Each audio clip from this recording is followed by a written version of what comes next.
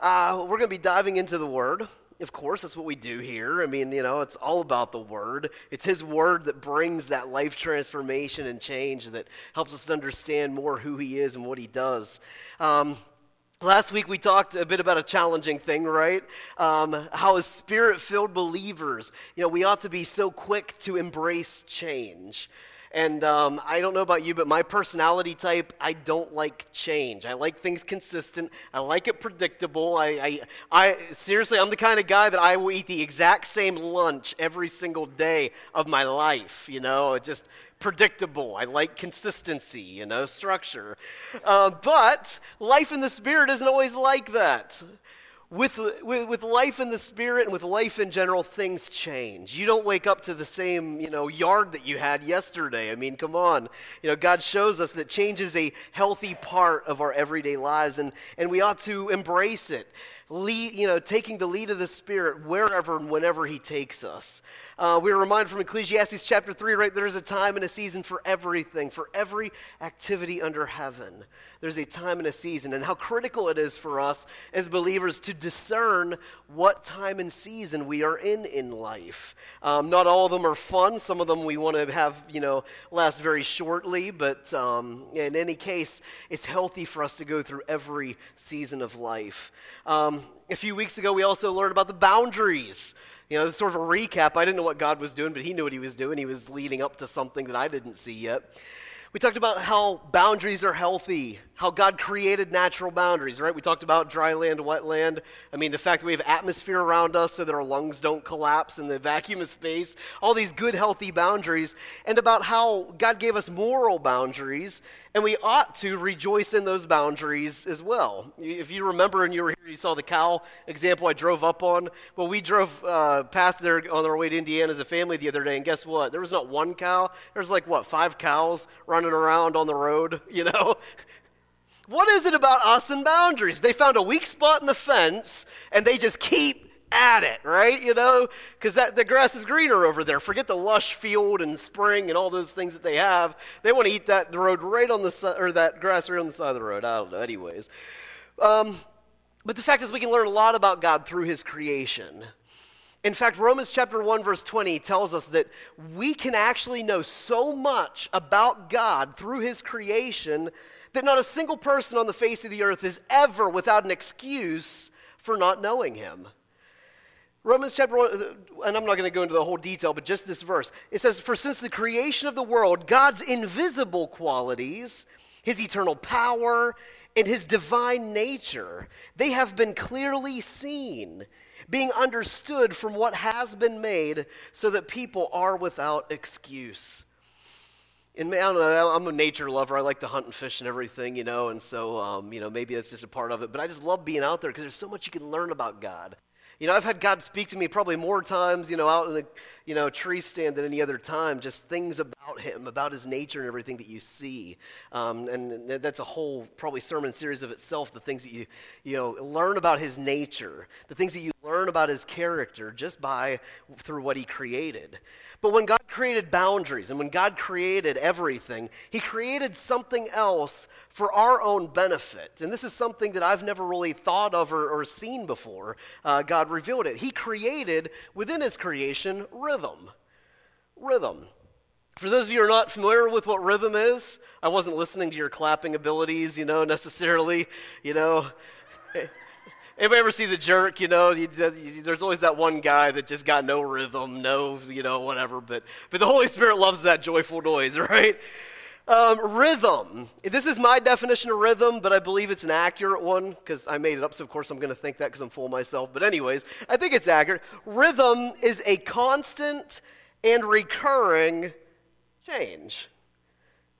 It sounds like double talk. It sounds like a paradox, but it literally is what it is. Rhythm is a constant change, constant and reoccurring change. Most of us learn about rhythm at a very young age in music class, and I was asking our kids, and they had no idea what I was talking about, but I remember little things like, I eat banana.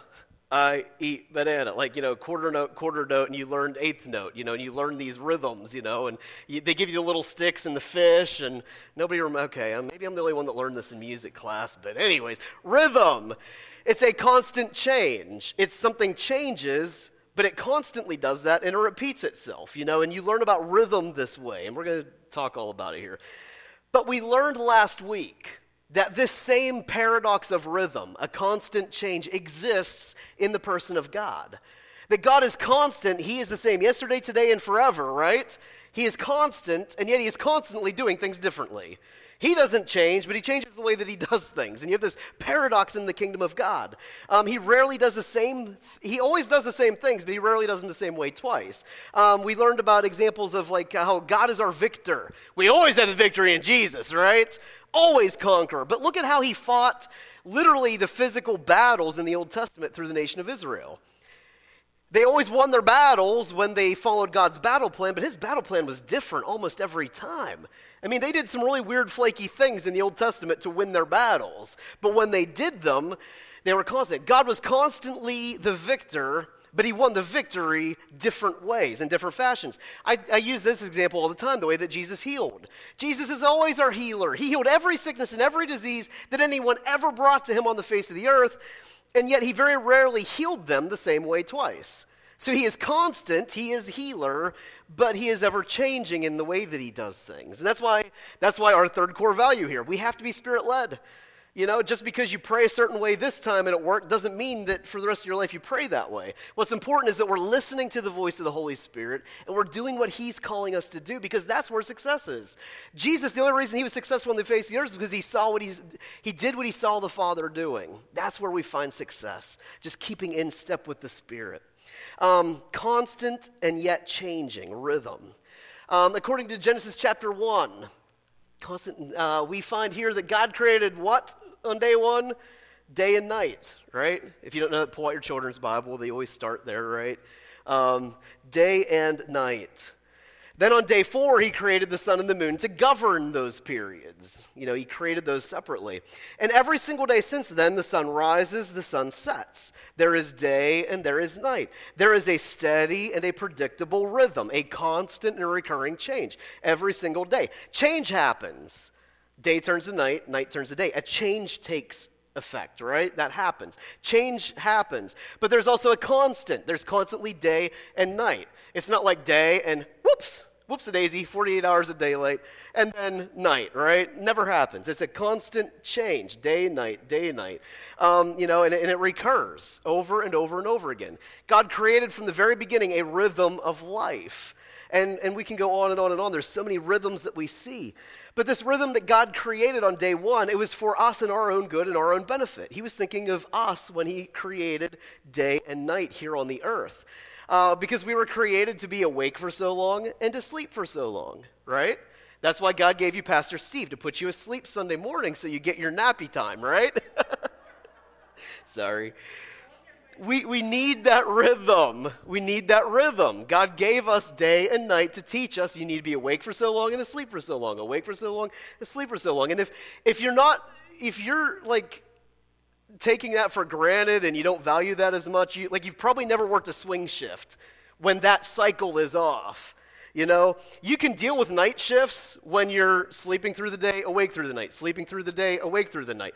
But if that shifts and changes, it just wrecks everything. Why? Because your rhythm is off. You were created with the need for rhythm. That's why I don't know how the Alaskans do it with all this daylight, for months and months on end. I've got family that lives there. Just, you have to force your own rhythm in life. God created everything over the period of 6 days, and then he chose another rhythm, right? To rest on the 7th.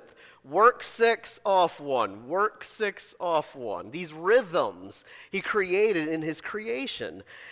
He did it to set an example for us of how important it is to maintain a steady rhythm of work and rest. Work and rest. And he created all kinds of other rhythms. I mean, generally speaking, we're born, we marry, we have children, we die. And and then our children, they're born and they marry, they have children, and they, you've got this steady rhythm over and over and over again. We go back to the wisdom of Disney, right? It's the circle of life, right? I mean, you look at God's creation and there's rhythm there. I've never seen it before, but it's there. I don't know how I ever missed it, but it's just a cool revelation. God created us with the need for rhythm in life. It's a good and it's a healthy thing. And if we get out of rhythm, well, it's just kind of rough. That's where we're going to talk about today. Now, did God need to take a day off? Does he ever get tired, weary? No, but he did it anyways, right? He intentionally chose to do it to set an example for us. I mean, there's no evidence that he necessarily has ever taken a day off since then or whatnot, but he did it and he recorded it so that we would learn and understand. Then, I love what God did. Not only did he do this in creation, then he decided, I'm going to pick a family and I'm going to turn them into a nation and they're going to represent me on the face of the earth. So that when people see them, they see me and they see the way my kingdom operates and hopefully they'll want to be a part of it, right? The people of Israel. And he carried this rhythm when he developed them into a nation and gave them their laws. He gave them 3 different types of laws. I'm not going to talk about them this morning, but I'm talking about ceremonial law, just something you ought to do in life. And those laws read things like this. Not only were they supposed to work 6 days and take the 7th day off as a Sabbath rest, and for Jews that's Saturday, not Sunday like we kind of do it here in the Western world. Not only were they supposed to work 6 days and take a day off, and they called that the Sabbath, they also were supposed to plant their fields, work their fields for 6 years. The 7th year, give that field a break. Just leave it alone, man, right? Of course, our scientific evidence for any of you FFA people, anybody, anyways, we know that it's important to do crop rotation and to give that field a rest or whatever, So 6 years you plant, 7th year you don't. And on and on and on, all these different rhythms in the way that they were to live. And then I love this rhythm. After 7 years of doing the 7th year rest, they were to have a year that they called the Jubilee. Now I really wish that this was the year of Jubilee for us in America and that we even, followed this tradition. It was like a huge reset button, like, boom, all debt forgiven. If you were taken off into slavery, you're free. If you own property and you sold it or you gave it to somebody and traded something, guess what? It's yours again. Like a huge reset for the entire nation of Israel. Huge reset. And you can read through Leviticus if you want to see the specifics of how God worked that out economically, because there was fairness to it. If you're borrowing money right before the Sabbath, all those, or the year Jubilee, he had ways of working all those details out. But it was awesome. Every 50th year, and us Pentecostals should love that. That's what the 50th year, the 50th is all about, Pentecost, right? Was this year of Jubilee, when everything just got reset. And so that you have this rhythm that God created, not only in his creation, but also when he developed a nation, he developed these rhythms and these patterns to keep them healthy and growing so that they would be lacking nothing. And that was just an awesome year. So God really did all that he could, and I've got lots more examples, but I don't want to bore you, to show us and to instruct us and to teach us, to give us this revelation of rhythm, that we ought to have this rhythm built into our lives. It's a good and a healthy thing. Now, God sets that rhythm in our lives if we follow him. And now, God, when he gives us what he gives us is cadence, right? You ever watch a marching band in a parade or something? And what's Wes Shamokin's cadence? Something like that, anyways. They got this cadence that they walk to and that they march to, God's cadence that he gives us, the rhythm that he gives us, it isn't to keep us marching in conformity like a marching band that is moving uniformly down the road, right? The cadence that God gives us, it's more like the role of that of like a drum major, which Megan is this year in the band. It's more, it's to have the band all do their own unique individual thing. But when they each all do their own individual thing together, it comes together to be something awesome. Like, have you ever seen some of these things that they do out on the fields? Like, everybody's doing their own thing and like these big like patterns develop and everything. It's just amazing. And the songs just go without a beat, We've watched some like college bands. You've got like drummers that are rolling over their drum and they're playing and they don't skip a beat, But the role of that drum major is just to set that pace, set that rhythm. Everybody does their own thing, and when they all do their thing when they're supposed to do it, it's beautiful. It's amazing. It leaves people in awe, That is the role of sort of the Holy Spirit in our lives. Not so that we're all in the same rhythm, but so that we are all doing what we ought to do when we ought to do it, so that when we're all doing that, we're whole and complete and mature and lacking nothing. One body. It keeps unity through that diversity. And I love how Jesus does that. I mean, look at we're pretty small here, for churches. We're not thousands of people, but look at everybody. Yeah, and don't look grossly at people, okay? But think about it. He brought people together from every walk of life. I just celebrated, now we have teens, and we're just straight up a teen family, You've got brand new babies being born. You've got adoptions. You've got people with great-great-grandkids, all different walks. You're all in different rhythms of life. You're all in different seasons of life, and then we've got rich and poor and in between, and then we've got liberal, conservative, and I don't care. I'm not even going to vote. We've got all kinds of different people from all kinds of different walks of life. And do you think Jesus did that intentionally? You better believe he did. He loves diversity, working together in unity. We don't need a church full of preachers and teachers. We need a church full of everybody for every role, for every position, so that every need is met. Because you have something I need and I have something you need. And you're in a certain, walk of life and I'm in a different walk of life, My kid's just learning how to change oil and I'm tired of doing it, so I'm like, go do it, We're in different walks of life. We're on different rhythms. And none of it is right and none of it is wrong. We are on different rhythms in life intentionally, so that when we come together, wow, is that powerful. When we come together, it's just a beautiful thing that Jesus does. And it's important for us then not to only discern the time and season of life, because I've heard so many teachings about that, read so many books about it, but I've never read a book about rhythm in life. Not only discerning times and seasons, but also discerning what is the rhythm that you are supposed to be maintaining, because it is rhythm that gets you through those times and seasons. And if you break that rhythm, you're going to be broken. If you break that rhythm, if you stop and you think about a marching band in the middle of the field, if one section decides just to sit down and pout and not play their instrument, man, people are going to be tripping over them and people are going to get hurt and, it's not going to sound right and no one's going to want to see that band ever again, right? You need everybody doing their part and you need to stay in the rhythm that God has you in. Jesus, for example, he woke up early to pray. He was an early morning kind of dude. I'm not that dude. I'm a late night. I stay up till 3 or 4 in the morning, don't feel tired at all, but I am not going to wake up at 3 or 4 in the morning, except for hunting season. It's a sore subject with my wife, but, it's like a kid on Christmas morning, you don't need no sleep that day. Heck no, especially this year. Saturday, Sunday, Monday, doe or buck, doesn't matter if it's brown, it's down. I mean, I'm already ready for it, it's awesome.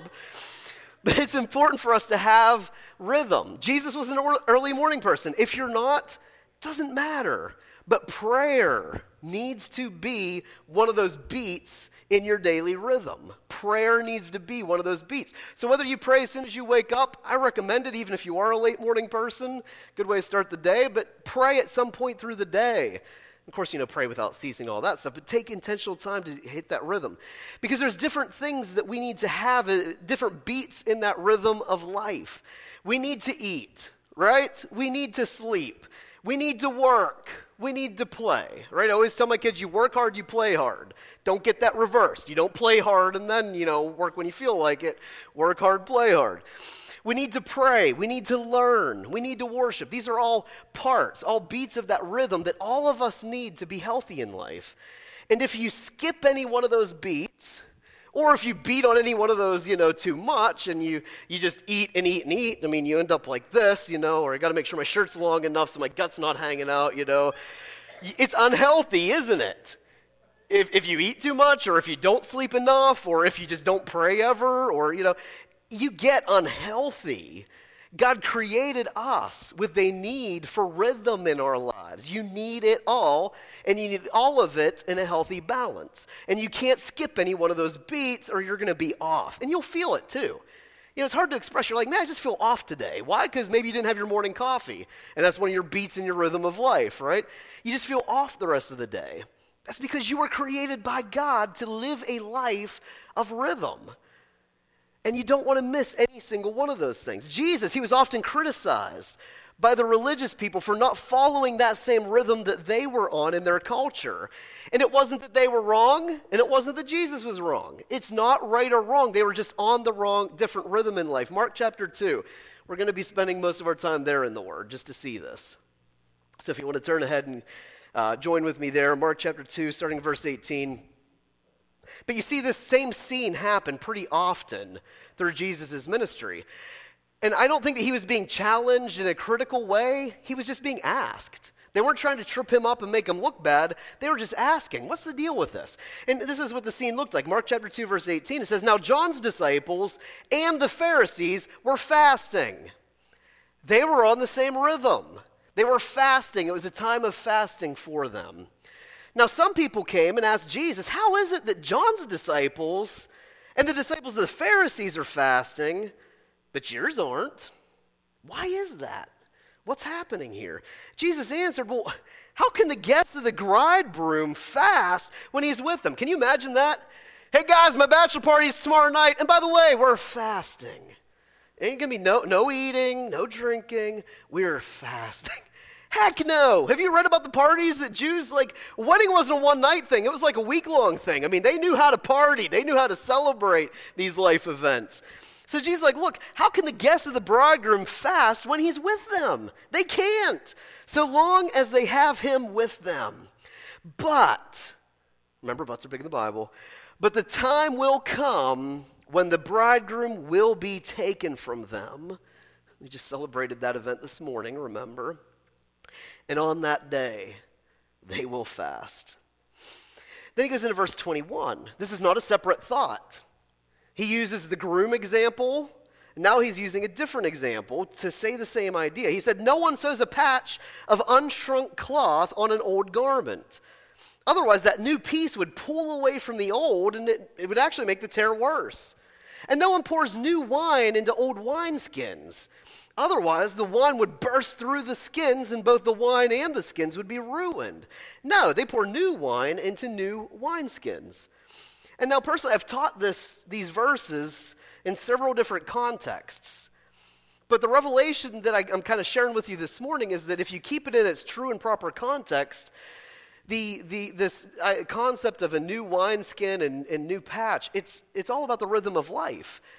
If you try to force yourself into someone else's rhythm, not only are you going to be broken, but you're going to tear things apart for the other person too, trying to be in a rhythm of life that you're not in. For Jesus' disciples, they were celebrating with the groom, before he was going to leave them. It wasn't a time to fast. It was a time to eat and to drink and to get work done. It was not a time for them. They were in a different rhythm of life. And there would come a time when his disciples would fast, right? We're his disciples and we take seasons of fasting, right? Absolutely. It's a rhythm. It's a rhythm that we fit into life. But that wasn't their time. And so it's important for us not to try to force ourselves into someone else's rhythm of life, to be like them. It's important for us to discern who Jesus wants us to be and what his rhythm of life is for us. It's important that we're moving through life to the cadence of the Holy Spirit. And just as an example here, and cover your ears, because back whenever I drummed here at New Hope, they had to put me in a cage, okay? It's that bad. I'm just warning you here. But think about this. Rhythm of life. Rhythm is no rhythm of it all if everybody's doing the same thing, right? And we're just like this. That's boring. Someone's like, hey, that's that new Chris Tomlin song, isn't it? It's boring. It's just one steady, nobody's going to pay to hear that. It's going to actually start annoying you, right? If somebody just follows that same rhythm of life and there's no change and there's no anything, it's just boring. That's if we all try to religiously conform ourselves to look, act, talk, dress, and be in the exact same rhythm of life, right? And you're going to be miserable. If you've got this woman that's having, she just had her brand new newborn, you've got this 80-year-old woman thinking, well, I want a baby, She's going to be miserable in life because it's not her rhythm of life. It's not something that she can do aside from a Sarah miracle of God, right? It's not about us being in the same rhythm. It's also not us just doing what we want when we want it, right? That's just like, And everybody just jumps in when they want and does what they want to do, right? And you're like, oh, but I'm spirit-led. I'm just doing what the Spirit's leading me to, you know? Just popping in and out and doing whatever you want, whenever you want. That's also not God's plan and purpose for you. There's no rhythm in that. That's not rhythm at all. It's also not rhythm if we all try just doing all of our things at the same time. So we're going to have a healing, prophetic, a nursery service, and we're going to do it in DeMayo's parking lot as evangelism. We're going to do everything all at the same time. That's not pretty, right? It's like, that just hurts. You need to calm down, okay? We can't do everything all at the same time, church, okay? That's nasty. But if we discern our rhythm of life, and we serve when we're supposed to serve, and we bow down when we're supposed to bow down, and we kind of find this rhythm in life. We eat, we sleep, we pray, we worship. All of a sudden, when you come in exactly when you're supposed to, things start to sound decent, right? It's like...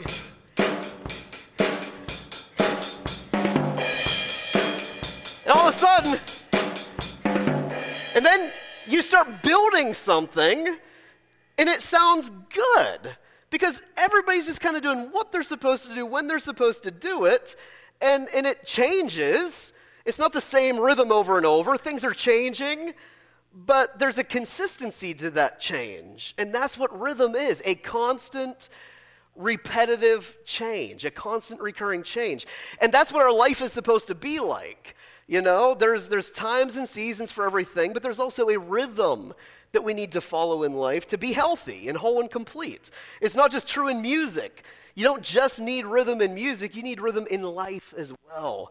Let me go on here in verse 23. It says, one Sabbath, now we know the Sabbath day was that seventh day of rest. You do no work.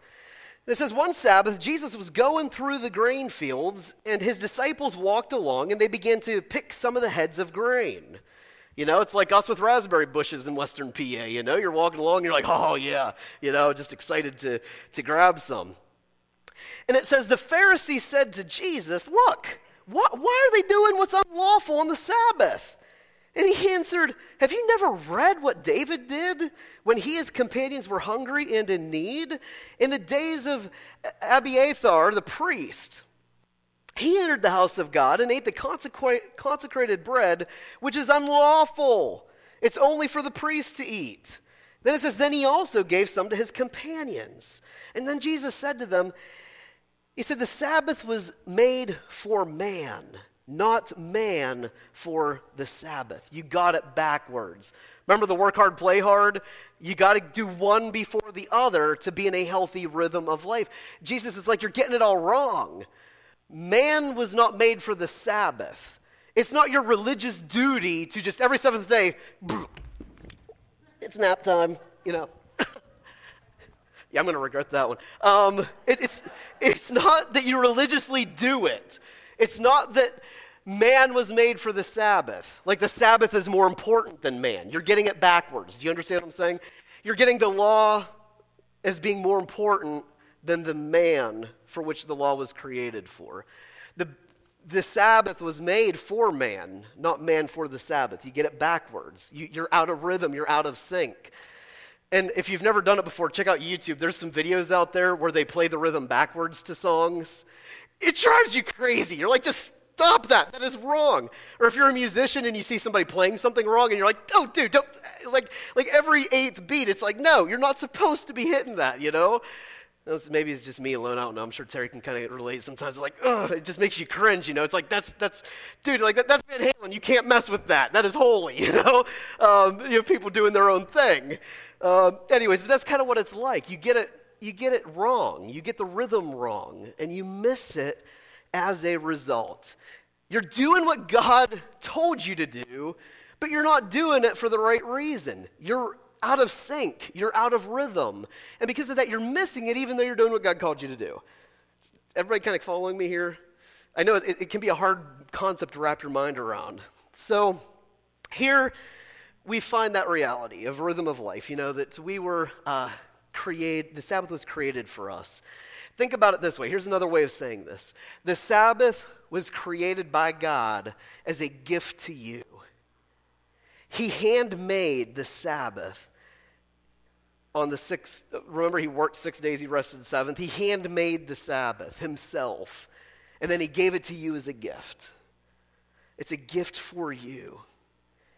Ensuring that we accept this gift and build rest into our rhythm of life, it's just simply to enjoy the gift that God has given us. And I'm standing here before you, and I know my elders have been talking to me about it. I am in sin in this area big time, you know. When I started working bivocationally, full-time church, part-time work, and I'm still not out of a lot of the positions in the community that I said I was going to step out of, you know, I've lost my healthy rhythm in life, and rest is definitely not a part of that rhythm, because I'm like, but this needs done, and who's going to do it? I mean, no one's going to do this. I got to do this, and so, you know, and then it's not a healthy thing. It's not a healthy thing, because we weren't created to do that, right? And eventually you're going to burn out and crash, and it's not going to be pretty by any means. So we need to take that, and we need to view it as a gift of God. And I'm preaching to myself more than anybody right now. It is a gift of God. And what happens when your little toddler comes, you know, they're 4 years old, they spend all this time making you this drawing, and they hand it to you, and you're like, yeah. What does that do to them?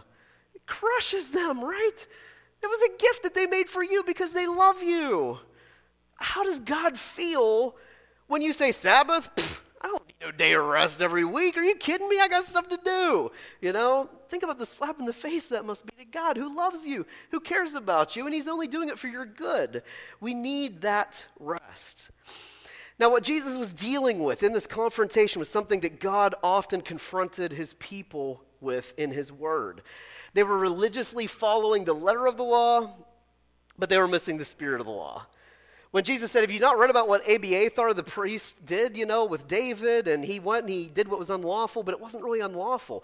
You're following the spirit of the law in religion, but you're missing the heart of the law, why it was written. And this is something his people dealt with all the time. You're like, you're doing all these feasts and festivals, but your heart's far from me. And so they're detestable. I hate it when you get together. You know, God had these conversations with his people, pretty blunt and upfront and brutal conversations, that we were missing it. We didn't understand the spirit behind the law, and the Sabbath is one of those things that we often miss. God created it to be a day to literally enjoy life. Did you know that that too is from the hands of God? That's in Ecclesiastes. That to eat, drink, and make merry, to enjoy the life that God has given you, he actually wants you to do that. I know, it's hard to believe, isn't it? Yeah, he does. He wants you to enjoy it. Work hard, play hard. Work 6 days, but take that seventh day and enjoy it. Enjoy the work of your hands. Yes, there's tons of work waiting for you next week, but guess what? I'm going to give you next week to take care of that work, okay? Today, you just need to take a break, you know? That's kind of what God's saying with the Sabbath. And we read about it here. God had this conversation in Isaiah 58 about fasting. Again, rhythms. I never read them this way, but I will forever now. Once you have that revelation of God, this is a rhythm that God created for his people, fasting and the Sabbath. And he deals with fasting in the first part of Isaiah 58, what it actually looks like. It doesn't mean that you make yourself miserable and don't eat and drink stuff necessarily. True and proper fasting, man, read what it is, Isaiah 58. Then he says this about the Sabbath. If you keep your feet from breaking the Sabbath, if you stop doing what you please on this holy day, now what does holy mean? Set apart. Holy is set apart. This isn't a religious thing. This is just something that was set apart for you. If you stop doing what you please on my holy day, if you start calling the Sabbath a delight, what do we call it? You know, it's my only day to get something done around here, you know? I mean, come on, it's a pain in the neck to try to, you know, not, whatever. We call it all these things. But God says, if you call the Sabbath a delight, if you call this holy day of the Lord honorable, and if you choose to honor it by not going your own way and not doing what you please and not just speaking idle words, then, now I'm a programmer by trade, you know, and if-then statements are powerful, and God's promises are very often if-then statements. If you do this, then I'll do that. So if we take a day off every week, if we don't speak illy of it, if we actually honor it and honor the Lord through it, if we call it a joy to take that day, then you will find your joy in the Lord. How many of us are miserable in life just because we don't take a full day every week to enjoy his life? because we just don't take a full day to enjoy it. Kids, is your father a miserable wreck, or is he a joyful Santa Claus kind of guy? I'm just seeing a bunch of shoulder shrugs. They're like, we're not going to say that right now. Yeah, can be a little grumpy sometimes, you know. But if you do this, then you will find your joy in the Lord. Then, this is God speaking, I will cause you to ride in triumph on the heights of the land. Think about that. Sometimes you're just like your work never ends because there's always more issues that rise up because you don't take that day of rest. If you took that day of rest, maybe the Lord would go ahead of you and fight some of your battles for you. You might actually triumph in some areas that you've been struggling in, right? I mean, it's what God's word says right here. It's a promise of God. If you do these things, then this is what I'm going to do. And I'm going to program for you here, and we're going to reverse engineer that. That means if you look at an if-then promise of God, a conditional promise of God, if you're not seeing the promise in your life, you better look back to the if part. Because last time I checked, God's always faithful. He always does his part. The then part of the promise, that's on him. And he's always faithful to do his part. So the question is always, okay, well, if I'm not seeing this happen in my life, am I doing the if part? Am I being faithful? Am I doing what I'm supposed to do? If I'm miserable in life and I can't say that I have the joy of the Lord right now, maybe it's because I'm not taking a day off every week. Maybe it's because I'm not calling the Sabbath a joy and an honor and honoring the Lord with that. Maybe it's because I'm doing my own thing on the Lord's holy day. Maybe. Check yourself and see if that might be the case. The Sabbath day is created as a gift for us. And by the way, that verse ends with, for the mouth of the Lord has spoken. And if you're a Mandalorian fan like me, you know, like, I have spoken. That's it, you know, the Lord said that phrase often in his word. I've spoken. Done deal, okay? This is how it is. No arguing, no debate. There are many times in scriptures where God said, let's reason together. This is one of the times he said, book closed, I spoke. Okay? Accept it not, whatever. This is how it is. That's how he ended that statement. So the Sabbath day is created as a gift for us. So why not take advantage of it? Why do we keep using it to do our own thing, to get our own stuff done? Why do we use it, you know, every week to whatever, to speak idle words, you know? All these things that the Word of God warns us against. And people are not, you know, people are people. Ecclesiastes says that there's nothing new under the sun. Same thing has been happening forever. And so I kind of want to end with one more example of this in the scriptures. You know, we started with examples, and I want to go to a last one here before we end. But that Sabbath rest, it's not something, at least it's for me personally. Some of you all might be disagreeing with me here, but I don't get excited about it. You ought to see me try to sit in a chair and do nothing. It is painful. It is agony. I can't do it, you know. I got to grab my phone and twiddle or do something. I mean, there's things to get done, you know. It's hard for me.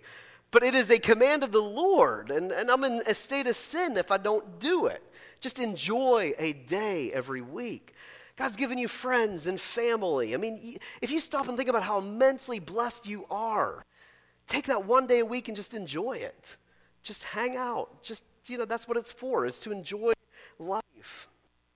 That Sabbath rest, it's like the bass kick. It's like this bass drum down here in rhythm. You know, some of you all absolutely hate it. You're like, turn that bass down. You know, me, I get in the car and I'm like, boop, boop, you know, so it's like, you know, my doors are rattling, you know, even as an old 37-year-old geezer, you know. I mean, you'll hear me coming down the road. Becky gets in, she's like, oh, for Pete's sake, would you please just, you know. Some of us feel that way about rest. Some of us love it, and some of us are like, ugh, you know, it just grinds on you. But that Sabbath rest is like that bass kick, you know? And I'm telling you what, everything else you do in life is built on the Sabbath. Those other 6 days, that rhythm's going to be off if you don't have that bass kick of your Sabbath rest. Everything else is built on it. Everything else listens to it. Everything else is driven by it. If you've ever played in a band and you got a bad drummer, a bad percussionist, and they don't know how to keep a steady rhythm and beat, it just wrecks everything else. You have no idea what you're doing. You're like, well, wait a second. Sometimes you just got to stop it all, right? Get that rhythm set again. That's what the Sabbath rest is in the kingdom of God. You're kingdom people. If you're not taking that bass kick, rhythm, steady rest, then everything else in your life is going to fall apart. everything else in your life is going to have nothing to stand on. Your life is going to be chaos. And let me stand here before you this morning and tell me my life is chaos right now, okay? It's like I'm just putting out fires, and I tell my wife, like, life's controlling me right now. I've lost it, you know? I'm just doing everything that needs to get done, and that's pretty much it in life, you know? And it's not healthy. We need to find that Sabbath rest. Because until we are faithful to the Lord in this matter, He's not going to try to build anything else on you, because He knows, He has, like, think about it this way. He has all these, He's like a Christmas tree with gifts all underneath it, all these blessings for you. But He knows you can't handle even another gift right now. You can't take even another blessing right now because your life's chaos. In fact, if He tried to give you a blessing, you would see it as a curse and be burdened by it instead of rejoicing in it and being able to celebrate it and enjoy it. So get that right. Because far too many of us, we're busy. You ever hear this saying? You're too busy making a living, you forget to make a life. You ever hear that statement saying? I don't know where it came from, but it's too many of us. And guess what? Our culture celebrates it. If you're the one that's working 60 hours a week, you're the one that gets the raise. You get promoted, you know? While the CEO probably works, 20 hours a week. It's honored, it's celebrated, it's rejoiced. You look like you're lazy if you're not working more than 40 hours a week, and you might get criticized for it. Too many of us are so busy making a living, we forget to make a life. Because I'm telling you, I've done funerals, many, many, many different scenarios and types and different situations, and I've never had anybody stand there at the casket and be like, man, I wish that lazy guy would have just worked a few more hours. I wish he would have taken on that extra project. Man, what was he thinking? No, man, I wish we had more time together. I wish I just had one more moment just to say this to them or just to share this moment with them. And man, I wish they were here to see their grandkids grow up. Man, think about it. Those are the regrets we have in life. So if those are the regrets you're going to have in the end, again, reverse engineer life. If those are the things I'm going to regret, then let's back it up in life. And while they're teens, while they're toddlers, let's enjoy those things now so that in the end, there's no regrets. So in the end, when people are standing by your casket at your head, they're like, man, he was a great family man. Oh, you should remember this time that we had together. It was, we went out fishing, we did this. They celebrate your life. Then there's no regrets. If that's how you want that story to end, then back it up and start today writing that story. Start today building in that Sabbath rest. And I'm just talking about one day a week. We didn't even get to the, every 7 year. We didn't even get to any of the other things that God's Word gives us rhythms for. That if we can't start with that one simple one, then we're going to miss it. We're going to absolutely miss it. Okay, so again, ending with the example. So if Jesus is kind of tugging on your heart this morning, and if you feel like, man, right now, I would regret so much if this was it. So many things that I look back and I wish I was doing right now. Listen to the words of Jesus here. This is what Jesus said in Matthew chapter 11, verse 28 through 30. He said, just come to me. Jesus said, come to me all who are weary and burdened, and I will give you rest. Maybe that's not the Jesus you know. Maybe the Jesus you know is like, man, I'm getting called into a different ministry. I need to get this done. I need to get that done. And that's the Jesus you know. Jesus is quoted as saying this. Whoa. If you come to me, I'm going to give you rest. He said, take my yoke upon you and learn from me. What is it that Jesus is trying to impart to us? He said, I'm gentle. Anybody, isn't that a fruit of the Spirit or something? Gentleness, right? Something Jesus is trying to impart on us. Rest, gentleness. And he said, and I am humble in heart, humility. And you will find rest for your souls, because my yoke is easy and my burden is light. If you look at your life right now and you can't describe your life as your yoke being easy and your burden being light, maybe you've taken on some things you shouldn't have. Or maybe you're taking that yoke and just, woo, in life, You're like, come here, Jesus, come on, help me carry this burden.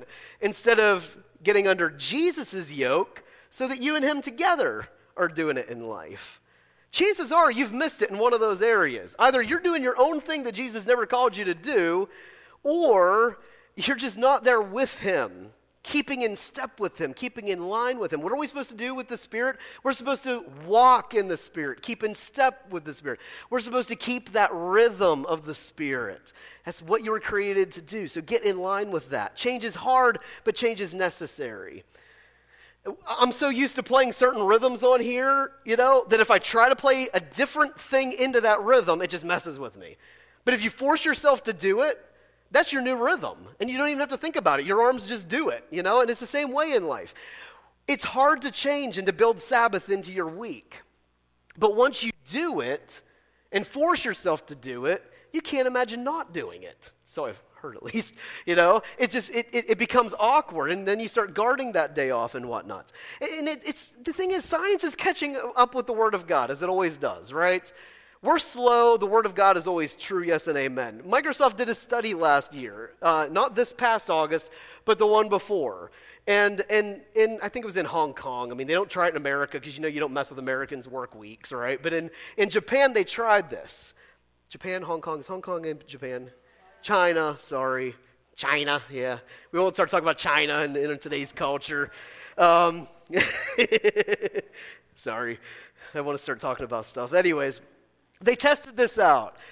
They paid their people for a 5-day work week, but they only required them to work a 4-day work week through the summer months of August. And do you know what their studies found? Because it's easy to measure code and bugs and everything when you're, in the profession I'm in. It's easy to measure success and failure.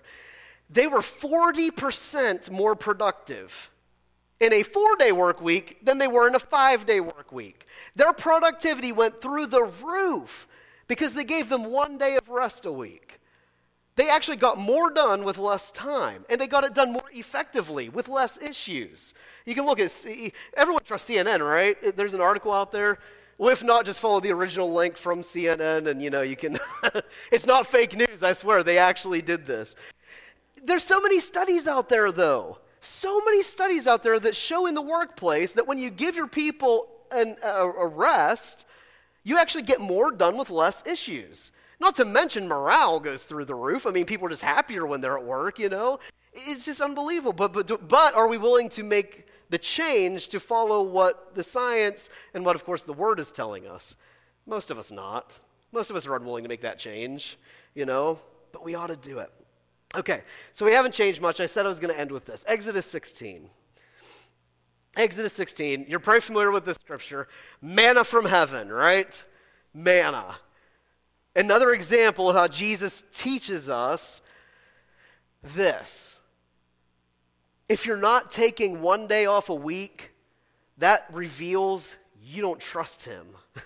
You do not trust God. Your faith is not what it ought to be. You're not trusting him that in the 6 days you can get everything that you need to get done and take the 7th day off. That should be convicting to all of us, a lack of trust in God.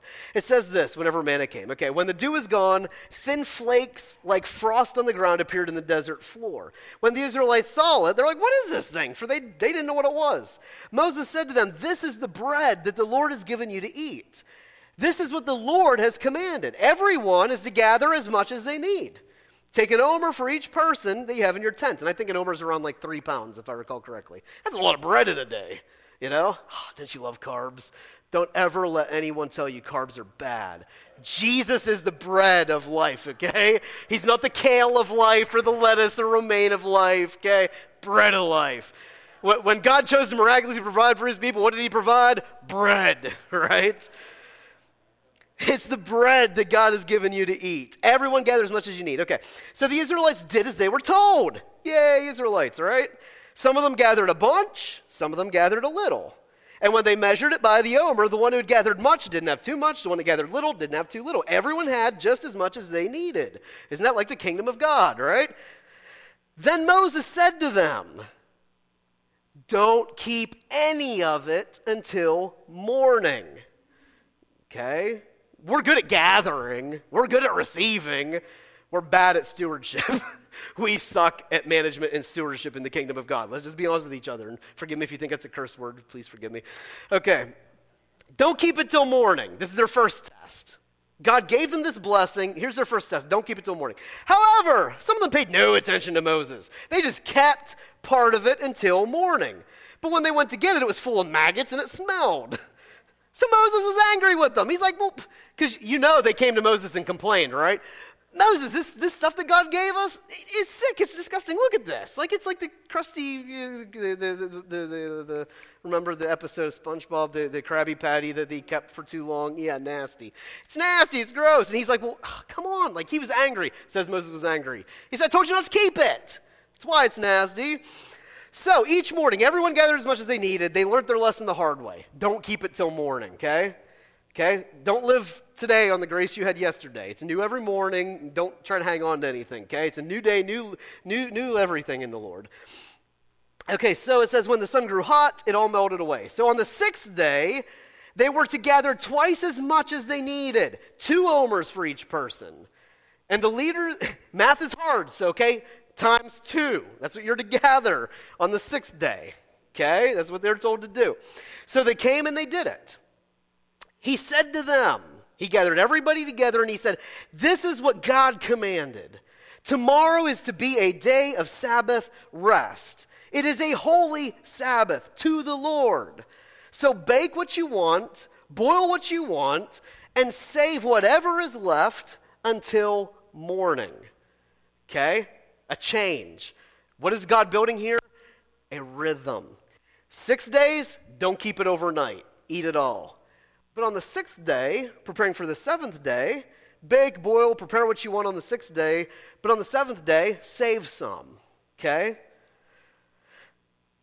So, they saved it until morning, as Moses commanded. They learned their lesson. They did what he said this time.